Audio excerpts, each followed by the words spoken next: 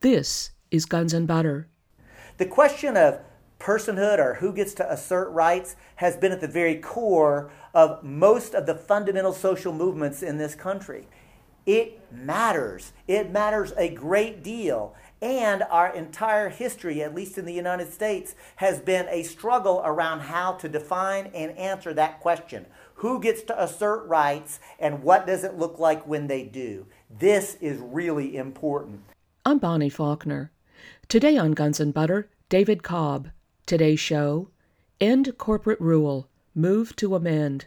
David Cobb is an activist and attorney and was the 2004 Green Party presidential candidate. He is the National Projects Director of Democracy Unlimited and is a principal spokesperson for Move to Amend. Move to Amend is proposing a 28th Amendment to the Constitution of the United States, which states in part that the rights protected by the Constitution of the United States are the rights of natural persons only, and that the judiciary shall not construe the spending of money to influence elections to be speech under the First Amendment. I caught up with David Cobb in Ukiah, California on October 27th, where he gave a Move to Amend workshop on behalf of Mendocino County's Measure F. Measure F will instruct state and federal representatives to pass an amendment to the Constitution abolishing corporate personhood. David Cobb. So I want to thank everyone for being here. It's really my great pleasure to be here in Mendocino County, where y'all really are on the cutting edge of the movement to actually assert democratic control over the entity known as the corporation. And what could be more appropriate than a citizens' initiative called Measure F, so that we get to say, do we want real democracy? F yes! All right. So I'm really honored and proud to be here. I want to give a big shout out to Bonnie and KPFA Radio, People's Radio. Let's just be clear, non-corporately filtered news, information, and analysis. One of the few places that we, the people, have to actually talk to one another. So this presentation is going to be a framing presentation around the key issues associated with the Move to Amend coalition, how we've proceeded, and then we'll do a strategy session immediately after that. So when I give presentations, I like to start off by saying that I consider myself a proud, a patriotic, and these days a pissed off American citizen. Yeah, you can applaud that. I mean, you can, right? And I want to be clear, I also consider myself a political progressive. And as a political progressive, I think we've made a mistake by allowing the Tea Party and the right to claim some sort of monopoly on political anger. Because if you actually talk to a Tea Party supporter, and I've done this time and time again, what you'll find is what they're really angry about is the fact that the big banksters and Wall Street destroyed the economy, but what really sent them over the edge is when these same banksters and economic thugs got $1 trillion of our tax money as a bailout. Well, you know what? I'm angry about that too, aren't you? Yeah. Right? We as progressives are angry about it too, and we make a mistake if we allow the Tea Party to be the only place where that political anger is expressed. Because as a political progressive, I will also go one step further and say, I'm also angry about the fact that 1 in 6 American families are living below the poverty level. And I don't hear that anger expressed by Tea Party supporters. I'm angry about the fact that 1 in 4 American children are going to bed hungry or undernourished in the richest country the world has ever produced, and I don't hear that anger expressed at Tea Party rallies. And I'm angry about the fact that the social, political, and economic institutions are destroying the planet that we depend upon for life itself and creating a racist, sexist, and class-oppressive society with the plunder. And I certainly don't hear that anger expressed at Tea Party rallies.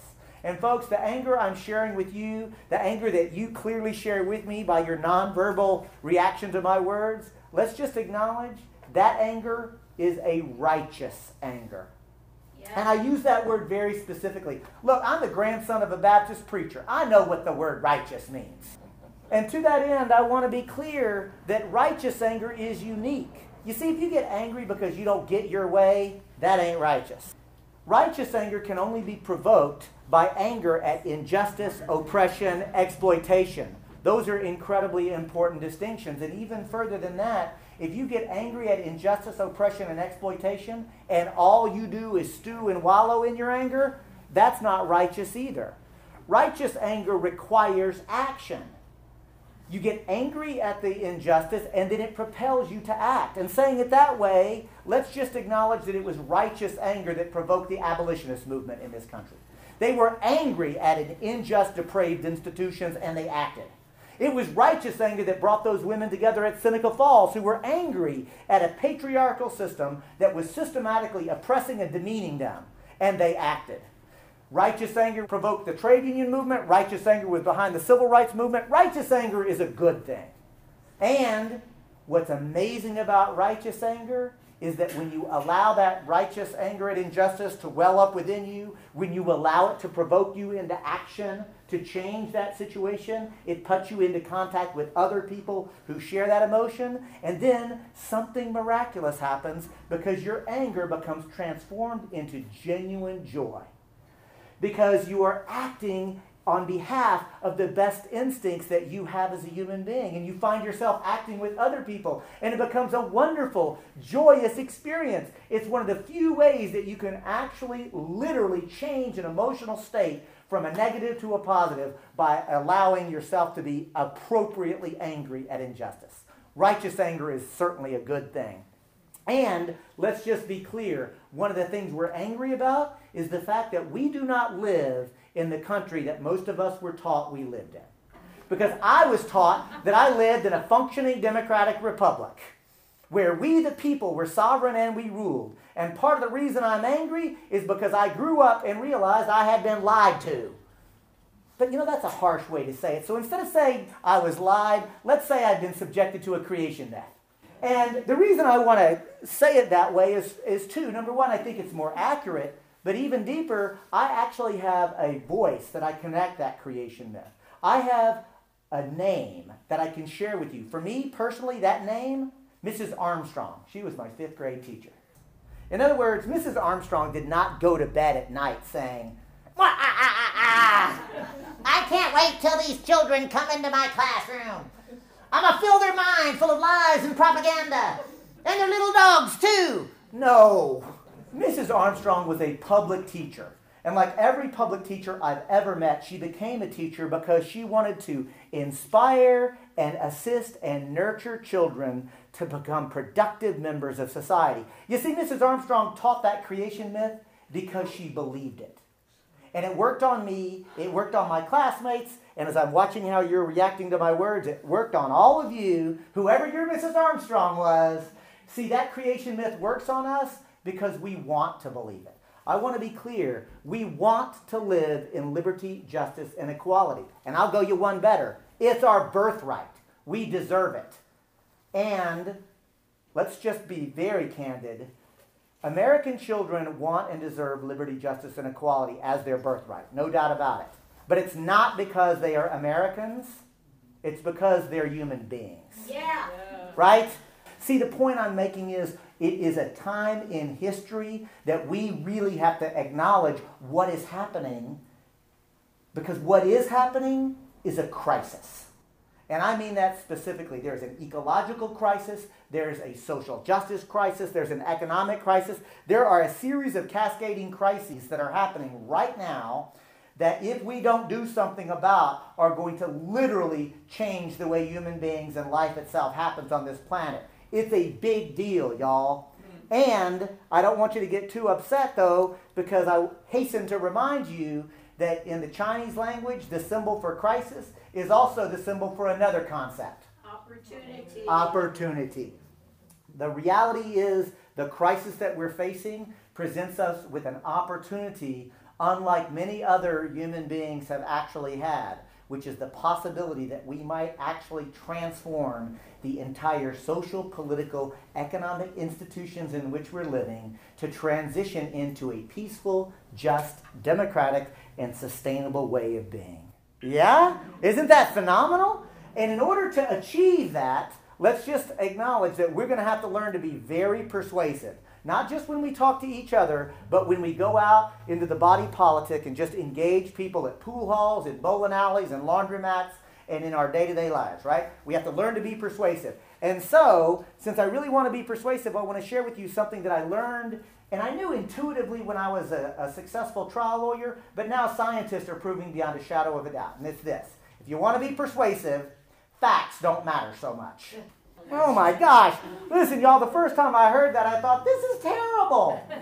Right? Because you kind of think that if you just learn to present facts cogently, that everybody will see what we see, and we'll just make change that way. But then I had the good privilege to come across the work of George Lakoff, who's a cognitive scientist at UC Berkeley.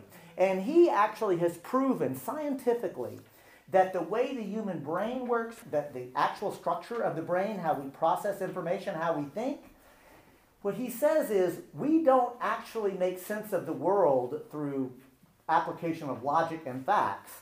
We make sense of the world through the stories we tell each other. And the stories that we hear and the stories that make sense to us become the narrative frame by which we see all of the world. And so then, anytime I or you, see, it's not just them, it's we human beings have a frame, how we see the world. And so I'll just use myself as an example. I have a frame, how I see the world. And then, anytime I'm presented with new facts, I process that new fact in light of my pre-existing understanding of the world, in light of my existing story. And so, since I want to be persuasive, and since I know that human beings understand the world through stories, I'm going to tell a story. I'm going to tell a story on how it came to be that large transnational corporations are not just exercising power. I'm going to tell a story on how it came to be that large transnational corporations are ruling us. As surely as masters once ruled slaves, as surely as kings once ruled subjects, unelected and unaccountable corporate CEOs are ruling us because they are making the fundamental public policy decisions.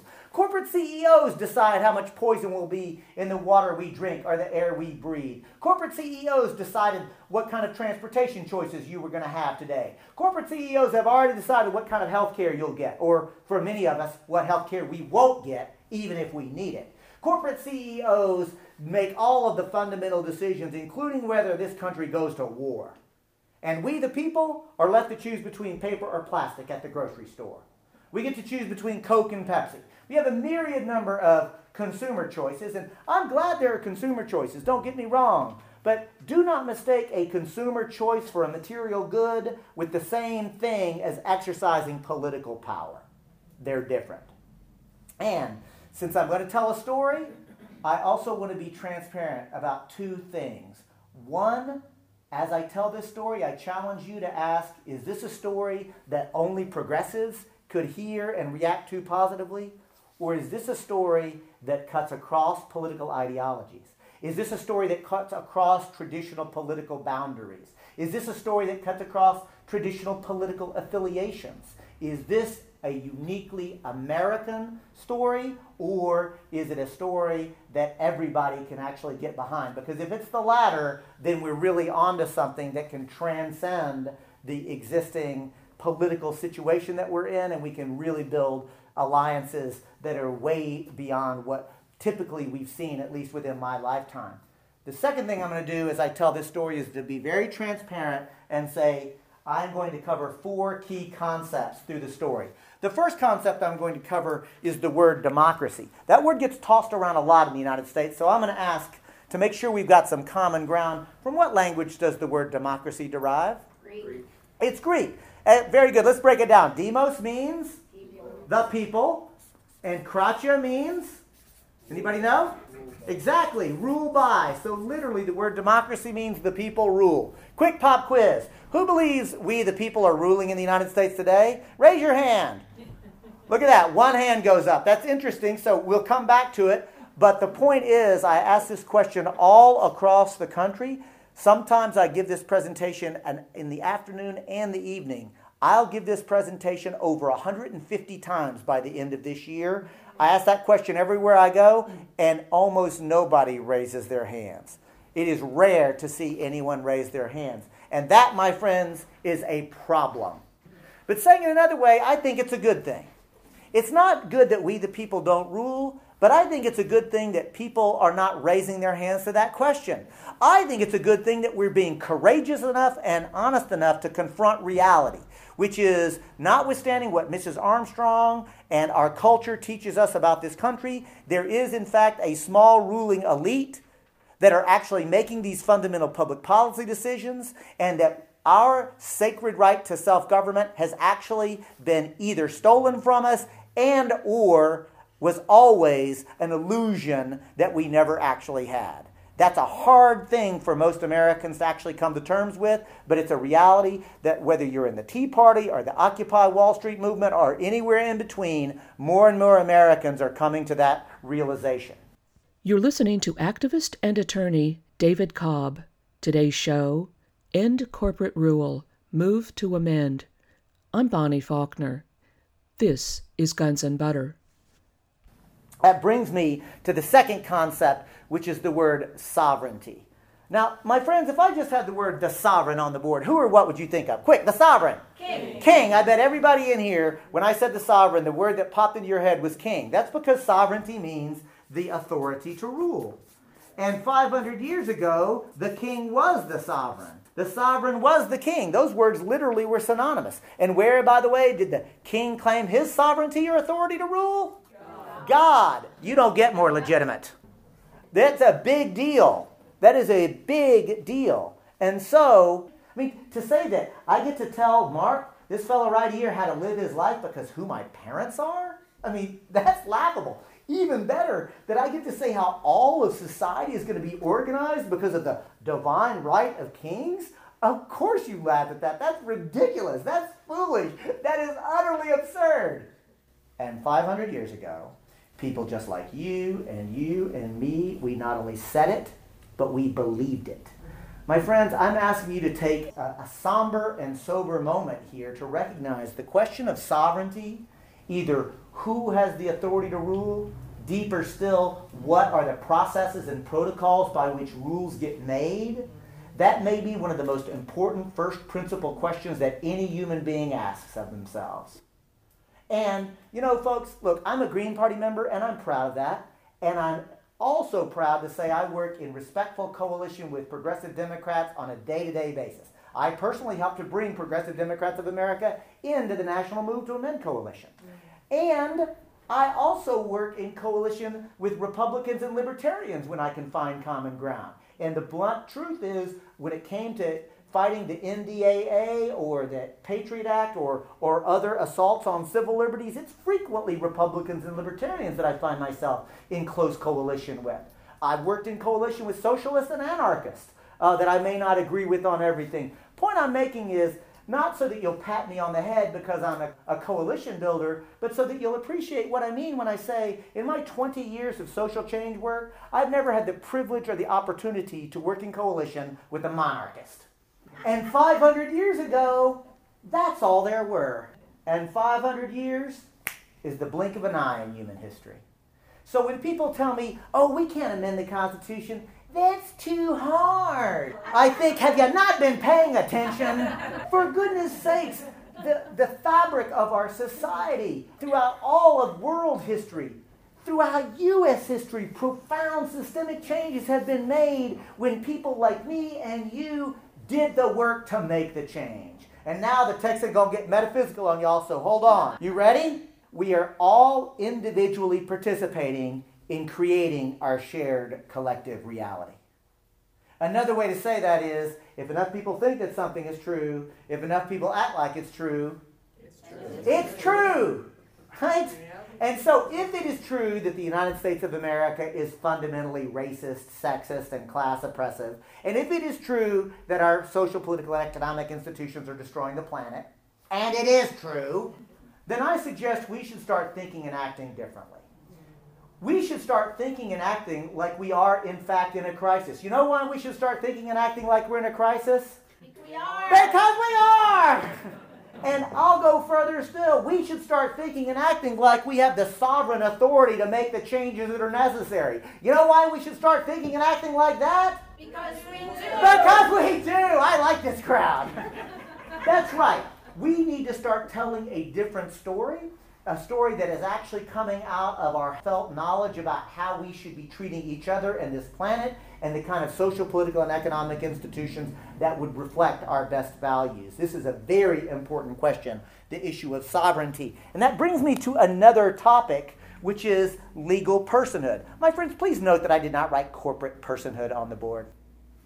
That's because I want us to understand legal personhood in this context means the ability to assert rights. And because it's legal personhood, very specifically, I mean the ability to assert rights under law.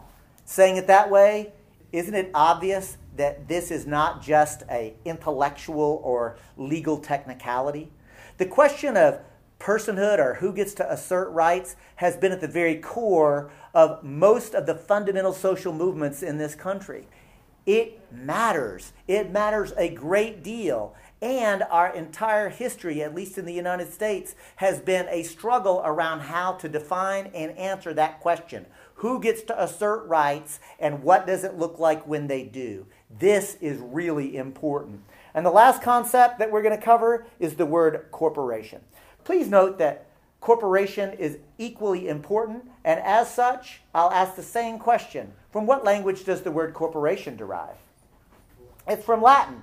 Let's break it down. Corpus means body, and now for extra credit, anybody know the suffix tion? It means to have or create, or the quality of, the inherent quality. So literally, the word corporation means to have or create body. And in this sense, I mean literally physical body. Because we are taught in law school, and by the way, are there any lawyers in the crowd besides me that would admit it? It's a friendly crowd, y'all. No? Well, I'll just assert that in law school, we are taught that a corporation is a legal fiction.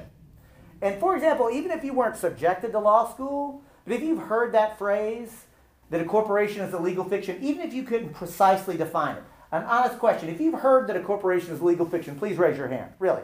Look at this. Over half the crowd, hands go popping up. So you've heard a corporation is legal fiction. Corporation is legal fiction. Corporation is a legal fiction. My friends, that begs the question. What does the word fiction mean? Not true. Not true. Made up. Literally, I was taught in law school that a corporation is made up because it doesn't actually exist in the physical material world. You know, reality, it doesn't actually exist. But we will pretend like this group of people who have come together, the resources that they gather together, the contractual obligations that they make, the cultural assumptions, a very complex concept and idea, we will pretend like it's one thing in the material world so that we can treat it a certain way under law. And remember, if enough people think that something is true, if enough people act like it's true, It is true. it is true. Poof.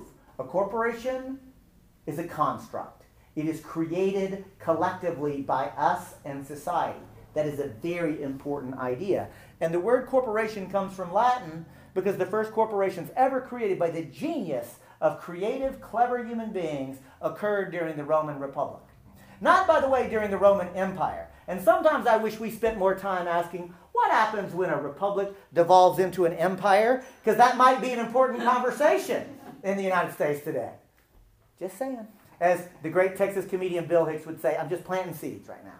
Maybe we'll talk about this later. But the point is, the Romans created the construct of a corporation for a reason. For example, y'all heard the phrase, all roads lead to Rome? Right? Here it is, 2,000 years later, and we still say that. Well, check it out. That road system was built, designed, as and by a Roman corporation. Likewise, the aqueduct system, that amazing bit of engineering that moved water all across the Italian peninsula without electricity, right? Humans are clever. Parenthetically, one of the things that continues to fill me with such optimism and hope and confidence is the absolute knowledge about how clever and creative human beings are. We can solve every single problem that faces us today. We really can. The problem is we don't actually control the institutions and the government to be able to do it. So another way to say it is every problem that we face is in part, if not exclusively, a political problem. But that aqueduct system that I was talking about, it was actually conceived of, designed, built, and operated as a Roman corporation. Likewise, the first universities, the first hospitals. Can you guess? Corporation, corporation. Quick pop quiz. What does a road system, a water system, a university, a hospital, what do they all have in common? Common good. Everything I just described is in the common good, or another way to say it, the public good. Everything I just talked about, the original corporations all existed to serve the public interest. And the genius of the corporation was to take private money, material, and resources in collaboration with the state to organize those resources for the public good. But what was really genius about it is the state didn't just take the money as a mandatory tax, right? That did happen, but the corporation was unique because it organized private money, material, and resources on a voluntary basis. This, I want to be clear, is a genius concept. So David Cobb is not anti-corporation. The Move to Amend coalition is not anti-corporation. There have been and continue to this day to be incredibly important, profound, and positive things that are done by human beings organizing themselves privately in a voluntary manner to put to good use. So there is not a problem here with the concept of corporations, but I want to be clear, this is not exactly how the modern transnational corporation is operating, is it? So, it's not exactly how the modern transnational corporation is operating, and that's because we have to acknowledge this. The modern transnational corporation actually comes not out of this mindset, but the modern transnational corporation, as we understand it, actually was born as a joint stock company. And they were created during the 14th and 15th century of Europe. You know, the age of discovery. I have to put discovery in imaginary quotation marks, right? Because after all, what did the Europeans discover in the 14th and 15th century? Well, Africa, Asia, later North and South America. Newsflash. There were people living there. They weren't lost. They didn't need to be discovered. So instead, let's just be very explicit and clear. The 14th and 15th century was not the age of discovery at all. It was actually the age of rape and pillage and plunder and murder. For me, there's one word that sums it up. It's the age of empire. That's modern imperialism. And this is where it's important because the modern transnational corporation or the joint stock company didn't just accidentally get created during the age of empire. The modern transnational corporation or the joint stock company was created as an intentional, deliberate instrument of empire. They were literally built and designed and operated to facilitate empire. For example, one of the most famous of the early joint stock companies was known as the East India Company. I see you've heard of it. Literally designed to destroy the entire civilization that had existed at that point in time of the entire subcontinent of India. And not only that, but to destroy the existing institutions so that they could recreate all of society in India to force people to labor and work to steal the resources from their own land so that those resources could be sent back to the shareholders of the East India Company as profit. That was the business model. Another of the early transnational corporations was the Africa Trading Company. Right? The point I'm making is this, my friends.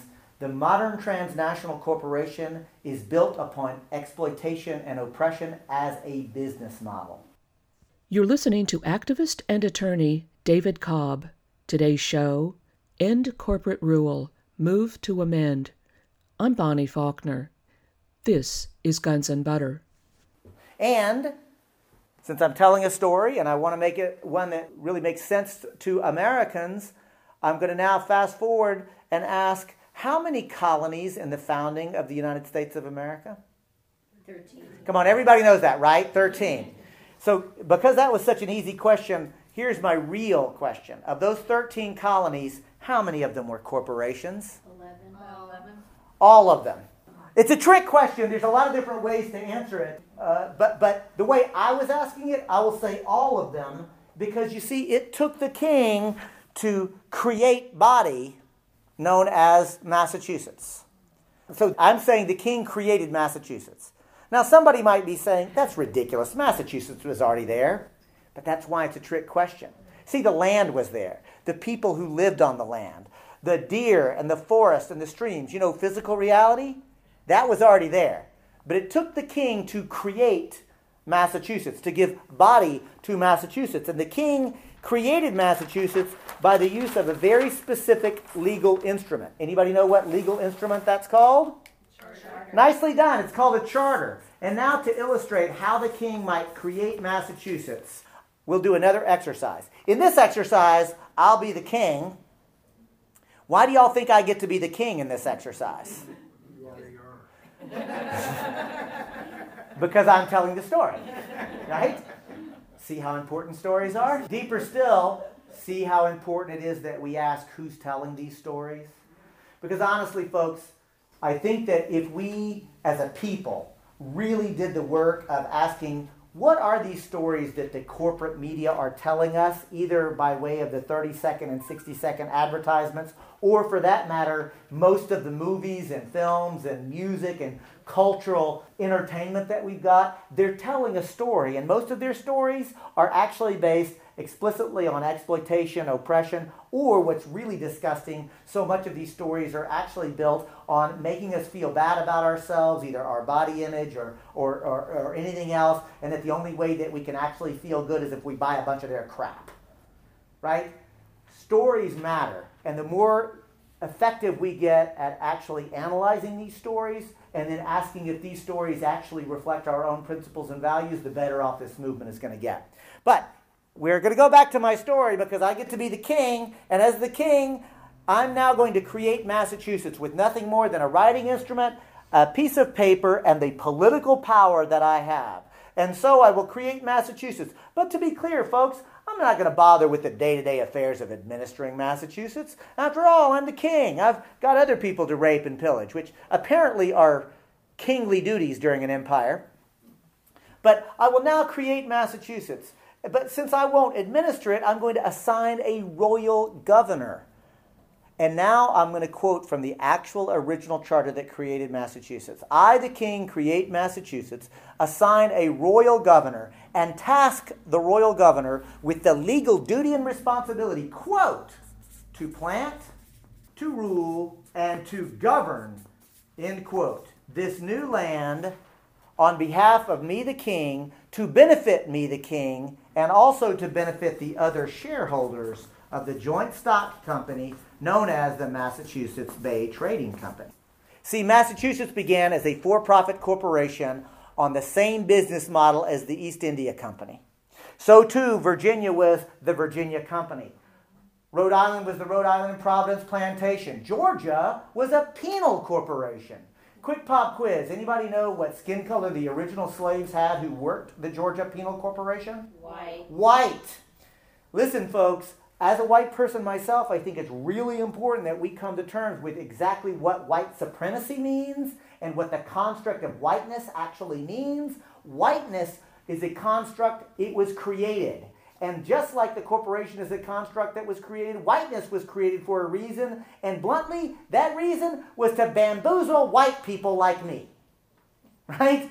Whiteness got created. Look, ethnicity is real. And like, for example, my mama has done the research. I know that I come from Scotch-Irish descent, right? On my mama's side of the family. So that's reality. That's real. But this notion of whiteness is a construct. By the way, any other Irish people in the crowd besides me? All right, lots of hands go up. Congratulations. It's only been a couple of less than 200 years that we've been white. It's true, right? Right? Today we can't even get our heads around that, I don't think. But 200 years ago, the Irish were not white, as that term is understood. The point I'm making is these constructs matter. And because I think it's really important, I'm going to go just a little bit further down this analysis to tell you, here's basically how I think whiteness got constructed and why. It goes like this. I personally come from poverty, right? Not just working class, but actual poverty. Now, rural poverty is different than urban poverty. I want to be clear about that. But I grew up in a rural household without a flush toilet, so I understood economic exploitation pretty clear, and I feel like it went something like this. Man, the boss man's got his boot on my neck. This is terrible. I look around, all the other folks that I'm around have the same boot on their neck. This is terrible. This ain't fair. This ain't right. At least I'm white. I'm serious. Whiteness is created to bamboozle working class white people to make us think that just skin color actually lets us in some sort of club, which is not true.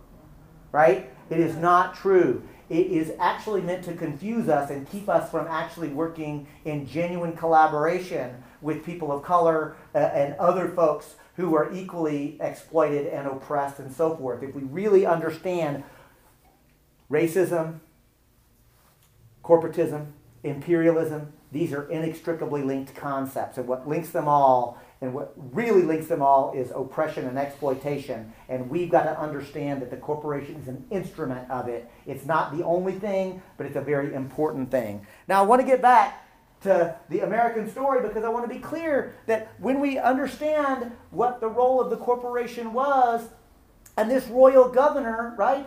Let's be clear that the American revolutionaries were not merely rejecting monarchy as a form of rule, it was also a people's uprising against corporate rule.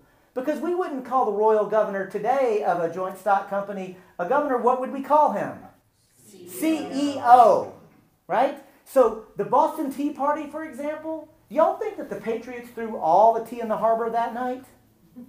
No. The Boston Patriots at the Tea Party targeted one specific tea. You know what it was? East India Company tea was the only tea that was destroyed that night. Saying it better, I think it's clear to say that the Boston Tea Party is actually an act of nonviolent civil disobedience targeting a specific bad-acting transnational corporation. Sometimes I wish the current Tea Party supporters and adherents would learn a little history. It might actually be helpful, and they'd see how much common ground we've actually got. Right? And I'm not joking about that. I think it's really an important lesson to learn. And even more, I want to be clear, the American revolutionaries were not calling for a more socially responsible king. Perhaps today, right? Perhaps today we might also do more than just call for more socially responsible rich people or more socially responsible corporate CEOs.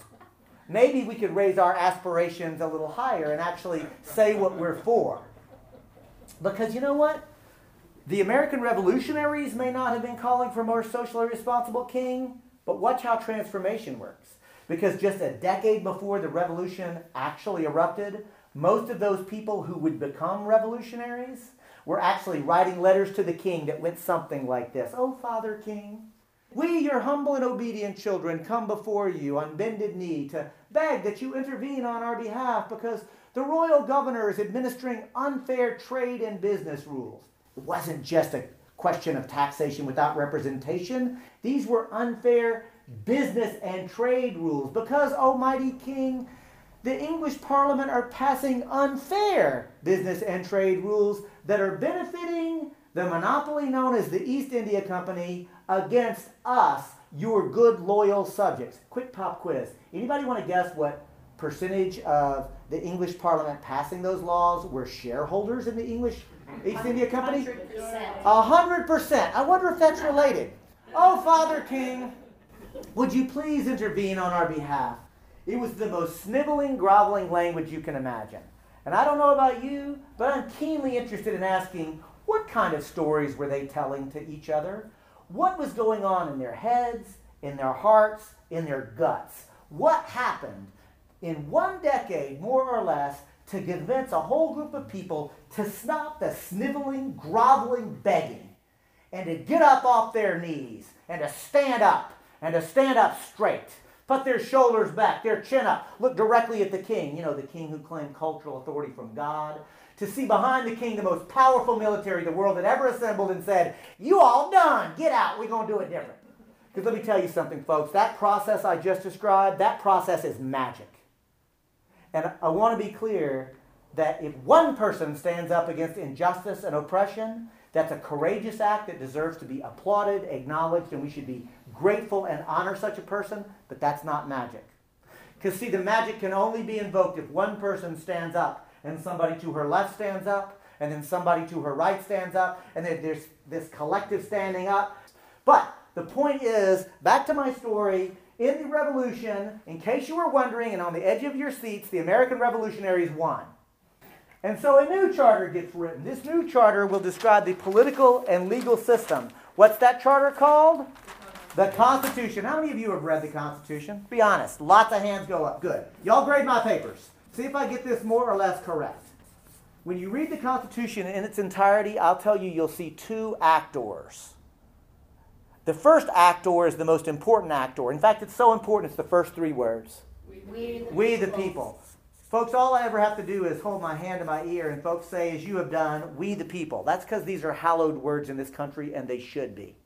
You see, we the people come together to create the second actor, which is government itself.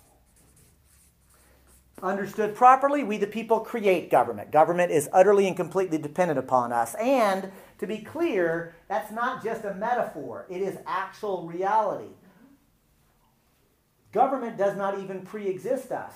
Right now, we decide how to create the government by our very actions. In fact, no less a statesman, a Republican statesman, Abraham Lincoln said, the people have the constitutional right to amend the Constitution or the revolutionary right to alter and abolish it. That's a very powerful and profound way to actually think about sovereignty. So, we the people create government. In the constitutional framework, we the people are described as free and sovereign. What does the word sovereign mean again? Able to rule. Able to rule, the authority to rule. The king is not sovereign. We kicked his butt out. But government isn't sovereign either. Government is actually subordinate and accountable. Government is subordinate to whom? The people. The people. Government is accountable to whom? The people. The people. That's got a ring to it, doesn't it? I like how this is going. Let's continue. We the people are free and sovereign because we the people have rights. Government does not have rights. Government only has duties. And as a lawyer, I really want to stop for just a moment to explicitly say the difference between rights and duties is very important. You see, if I had the right to do something, it means I can do it. And I don't need anybody's permission. I don't need the Willett City Council. No. I don't need the Ukiah City Council's permission. I don't need the California State Legislature's permission. I don't need the Federal Congress's permission. Look, man, I'm from Texas. I don't need my mama's permission. Well, not legally. I mean, culturally is a different conversation. But the point is, if you have the right to do something, that you can just do it, and you don't need any advanced political permission. And even deeper, if any government, local, state, or federal, tries to infringe upon you exercising your inherent and alienable rights, government's wrong, not you. And you should be able to go into court and overturn any such laws, because it's illegitimate under our framework for government to infringe upon your rights. You're listening to activist and attorney David Cobb. Today's show, End Corporate Rule, Move to Amend. I'm Bonnie Faulkner. This is Guns and Butter. Duties is exactly the opposite. A duty is a responsibility that must be met. And government never has rights over the people. Government only has duties to the people. And where do these duties come from? Well, remember, all power resides with the people. This is a very important idea. And to illustrate it, another quick little pop quiz, folks. What is the population, more or less, of Ukiah, California? 22,000. 22,000? You said that with some conviction, Rob, so I'm going to say 22,000 people, more or less, in Ukiah, California. They hold all the political power in Ukiah. That's a true statement. I honor that statement. I'll applaud that statement. But I'll tell you this, I don't want to go to a meeting of 22,000 people where we decide where to put stop signs. And I like political meetings. I'm not going to that one. You see, in our governing framework, we the people do hold all the power, but we delegate a certain amount of our power to government. Do we delegate all of our power to government? Oh, no. We only delegate enough power to government to perform the duties that we have told them to do. Understood properly, that's what limited government means. Government is limited in its power to perform the duties that we have already told government that they shall perform. And how does government perform those duties or discharge those duties? By writing laws in the public interest. Let's be clear, there's going to be disagreement about what those laws should be, and that's how it should be. The point is, these public laws, we may or may not disagree with them, but they are the law. However, there's one thing that we also have to recognize, and that is that no public law can actually ever violate the private rights of the people who live there. Holy smokes, y'all, Mrs. Armstrong might have been right. Watch this. In 90 seconds, I'm going to do my best to describe how our constitutional Republican form of government is supposed to operate. It goes like this. In the U.S. constitutional framework, we the people are free and sovereign because we hold all the political power. But we delegate a certain amount of our power to government. Government which we will hold subordinate and accountable, and we will charge government, whether at the local, state, or federal level, with certain duties. They will discharge these duties by writing laws in the public interest, but no public law can ever violate the private rights of the free and sovereign people who live there. Ta-da! Isn't that amazing? I mean, isn't that brilliant? Isn't that beautiful? We should try that in this country. This would work. And I'm not even joking, y'all. This is brilliant. This is beautiful. And I'm also not joking that we've never actually tried it.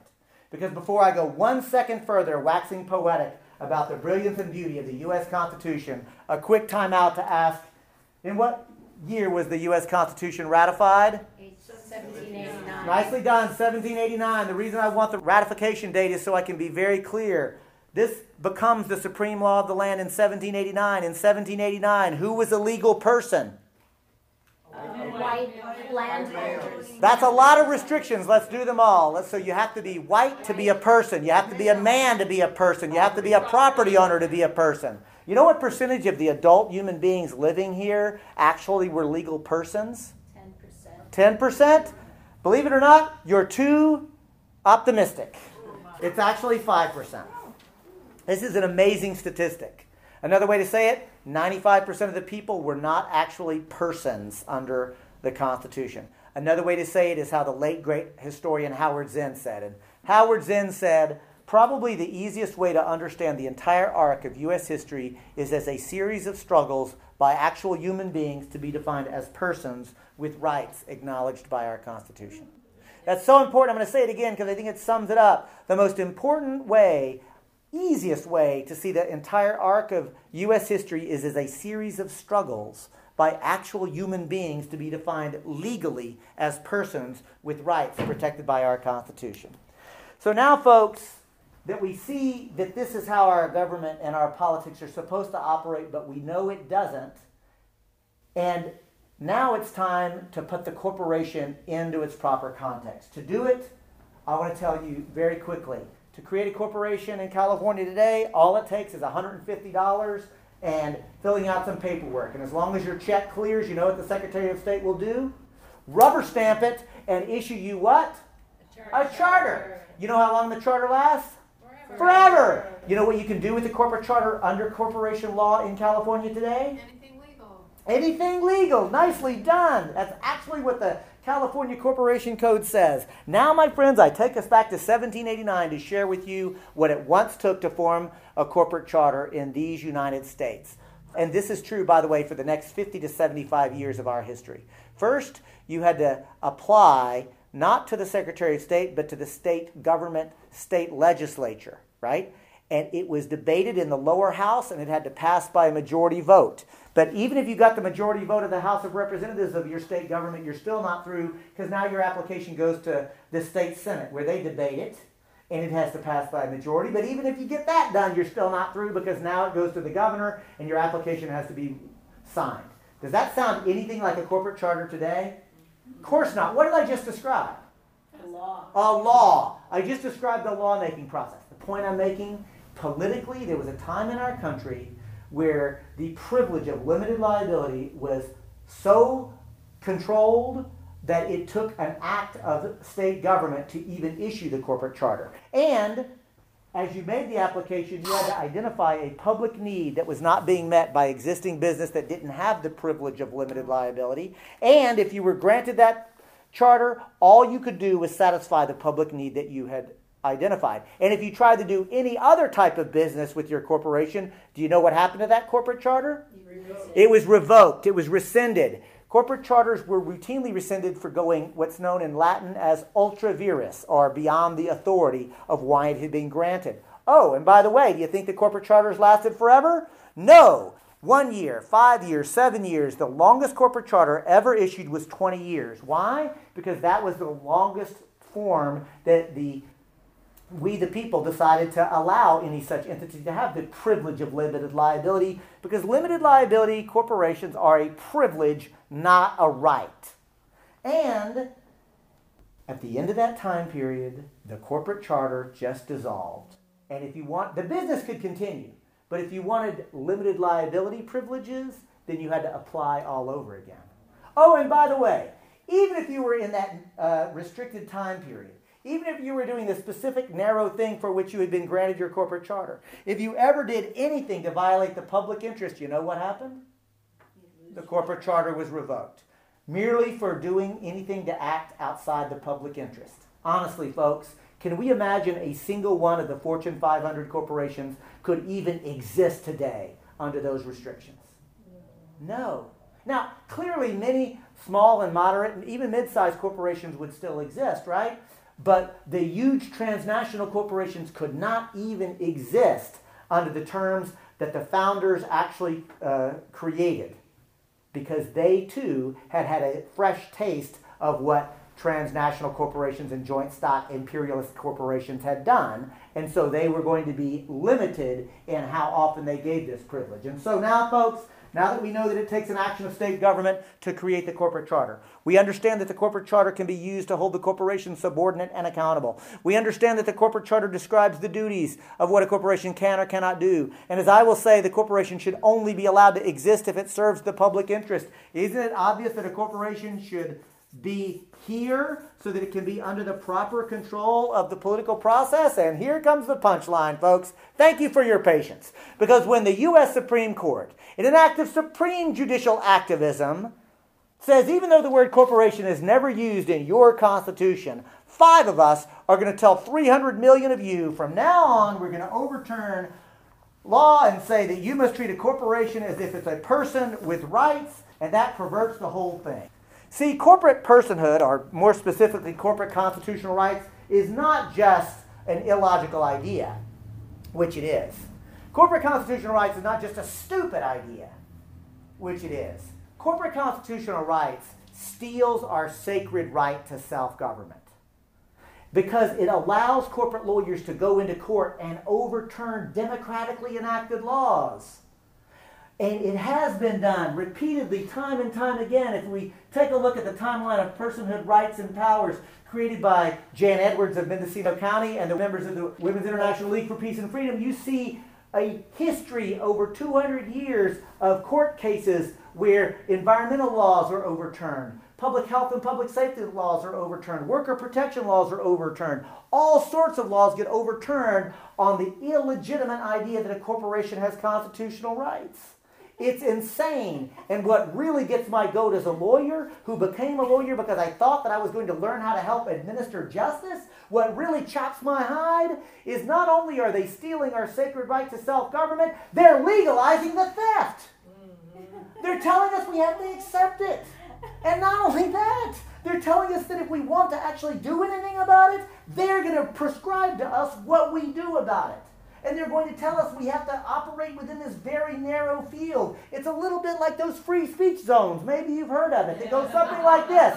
Here's the public space where we're going to actually make decisions, or the spectacle where people are going to concern. So if you want to actually agree with what the ruling elite say, here's your space. But if you want to dissent, here's your free speech zone. Come over here. No, we're not through. Keep coming with me over here. The free speech zone is right back here, y'all. Come on back. Let me tell you something, folks. As a lawyer, here's some free legal advice. I hope you'll take it. I believe that my free speech zone is wherever I happen to be standing.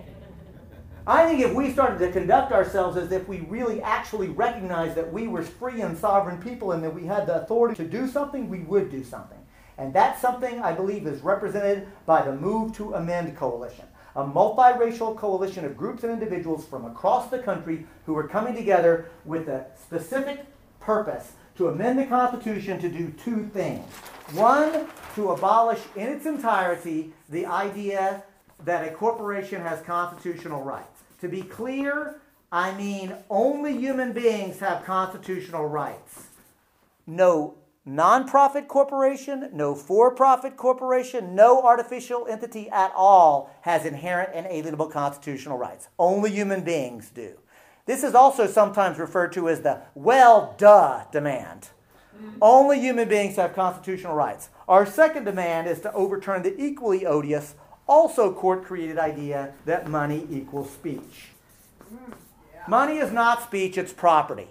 This doctrine was created in 1974 for the first time in an infamous case called Buckley versus Vallejo that began the process of stripping away our ability to actually protect the integrity of our election process, to the point that in the 2010 case of Citizens United, you actually have a situation in which the Supreme Court said that there can be no limits on independent expenditures by the wealthy, the powerful, unions, corporations, foreign corporations, all can spend unlimited amounts of money in independent expenditures to the point that we have lost control even of the ability to protect the integrity of our elections. Yeah. I say, ya basta.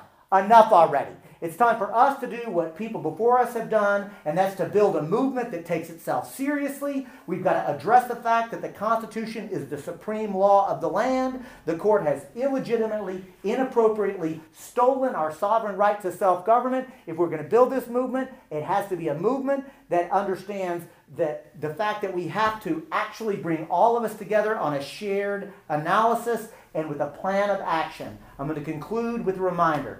I told you at the beginning I was going to tell a story. I asked you to ask yourself, is this story one that only political progressives could hear, or is this a story that people from across the political spectrum would react to? I want to conclude by telling you this. I've given this presentation at Occupy rallies, and I've gotten applause and laughter and enthusiastic support. And you know what else? I've given this presentation at Tea Party rallies, and I get laughter and applause. The only difference is the laughter and applause comes at different places. Thank you very much, and a big shout out KPFA, People's Radio, for giving us this opportunity to have this conversation with We the People. You've been listening to activist and attorney David Cobb. Today's show has been End Corporate Rule, Move to Amend. David Cobb is an activist and attorney and was the 2004 Green Party presidential candidate. He is the National Projects Director of Democracy Unlimited and is the principal spokesperson for Move to Amend. Move to Amend is proposing a 28th Amendment to the Constitution of the United States, which would abolish in its entirety the idea that a corporation has constitutional rights and overturn the idea that money equals speech. Visit the website for Move to Amend at www.movetoamend.org. That's movetoamend.org. Or call 707-269-0984. That's 707-269-0984. Guns and Butter is produced by Bonnie Faulkner and Yarrow Mako. To leave comments or order copies of shows, email us at blfaulkner@yahoo.com. That's blfaulkner@yahoo.com. Visit our website at www.gunsandbutter.org. That's gunsandbutter.org.